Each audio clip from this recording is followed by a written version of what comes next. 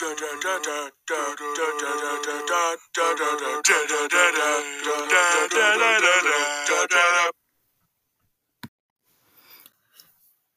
to today's podcast, where I will be talking about environmental problems with an ethnic studies lens. I'm going to be focusing on two organizations that are working to eradicate two different environmental issues. The first organization is Team Seas, and the second organization is the Environmental Council of Sacramento, otherwise called ECOS. So, what are they aiming to fix? Team Seas is trying to remove 30,000 pounds of marine debris from the ocean by the end of 2021, and ECOS is trying to achieve regional and community sustainability and a healthy environment for existing and future residents. Who are they aiming to help? Team Seas is trying to help anybody needing dire help with the quality of water in their area. However, since they are cleaning the ocean, they are helping everybody on the planet. ECOS is trying to help the Sacramento region, and they're striving to develop thriving communities. What have they done and continue to do? So far, Team Seas has removed over 18,000 pounds of garbage from the ocean as of today. ECOS has done a lot over its years, since it has been around for much longer. In the 70s, it improved air quality by challenging the open burning of waste from our region's rice fields. In the 80s, ECOS fought for protection for Bushy Lake at Cal Expo, the founding of an independent Sacramento metropolitan air district. In the 90s, it established the Stone Lakes National Wildlife Refuge, and in the 2000s, using advocacy and litigation to ensure protections for threatened species, farmland, watersheds, and neighborhoods facing environmental degradation. Now, how could a listener get involved with each organization? For Team Seas, you can go to their website and donate to the cause.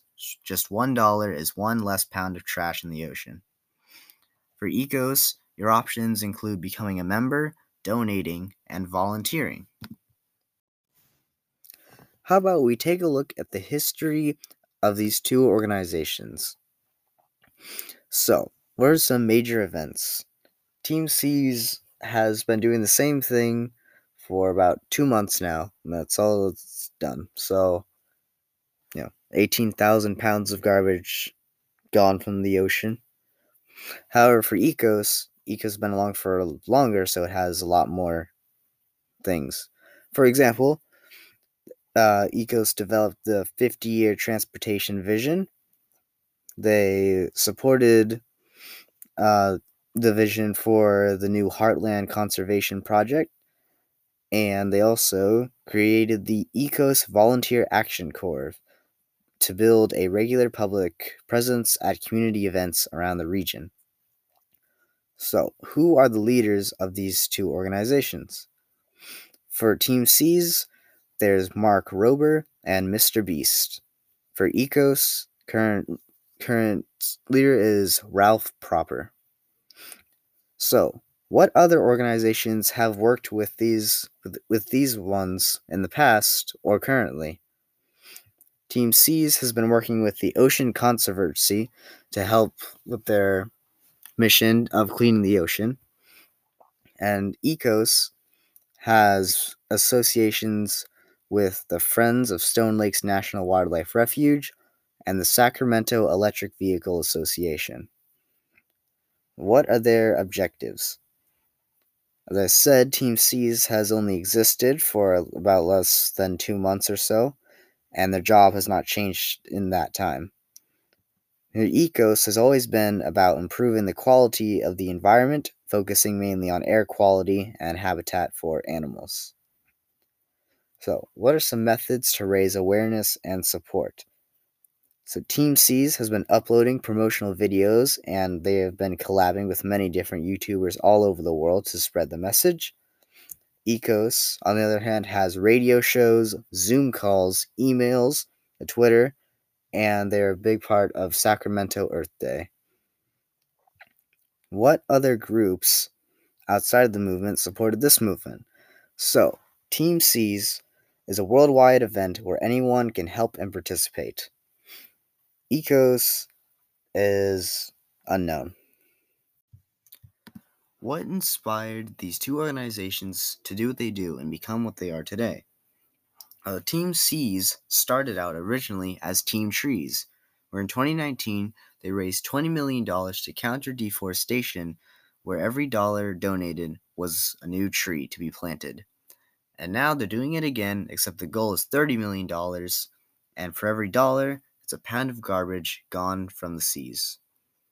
Meanwhile, ECOS was created when people wanted a place to share their ideas about what to do with environmental problems. It began with combining members from other places, such as the Sacramento Immigrant Trails Tuberculosis and Health Association, the Sierra Club, the Ecology Information Center, the American Association of University Women, the League of Women Voters, the Audubon Society, and also the Medical Society. Now let's talk about the 4 eyes of oppression and how they relate to these environmental problems.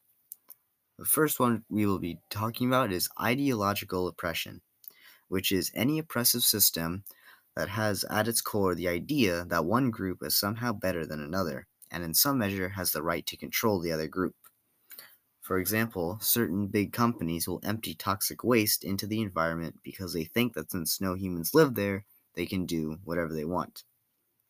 The second piece of oppression that we'll be talking about is institutional oppression, which is when a policy unintentionally reinforces and creates new inequalities between privileged and non-privileged groups. It is considered institutional oppression. For example, when construction takes place over an animal's habitat and that forces them to relocate. The third oppression is interpersonal. Interpersonal racism is what generally you would see white people do to people of color up close, with racist jokes, stereotypes, beatings, harassments, and threats.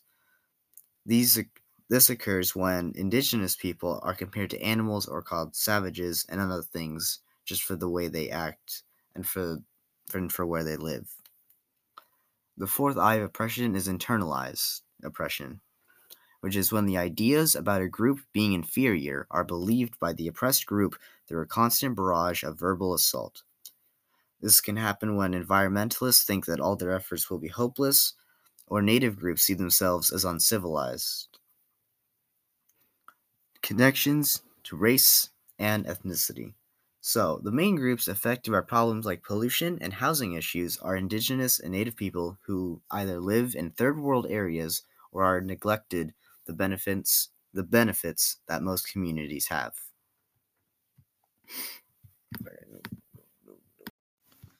Here's some general knowledge that you should know in case you were to get more active in participating in solving all the environmental problems that we have today.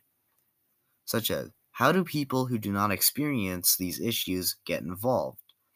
Well, you can always take some time and do some research about the cause, or you can donate. Donating is always very helpful. Now, what are some do's and don'ts of assisting people who may be experiencing the consequences of these issues? You should try to understand and maybe help clean up some stuff, but don't assume that people did this to themselves and were ignorant or be rude and add to the pile. Some people don't have any other options. Also, what are some things to celebrate about people experiencing these oppressions? For example, their strength, resistance, growth, inspiration, transformation, or empowerment. Well, the people who are affected the most are generally in third world countries where adequate trash removal and environmental protection are not available. However, despite this, they do try to keep their environment clean, and when they can't, they wish they could. And if there is anything else that you think you should know, I'm going to tell you this right now. What are you waiting for? Have you donated yet? Now's the time to. Come on now. You have to donate, especially to Team Seas, who is running out of time. They're only going to be around until about January 1st, and then they're going to be gone.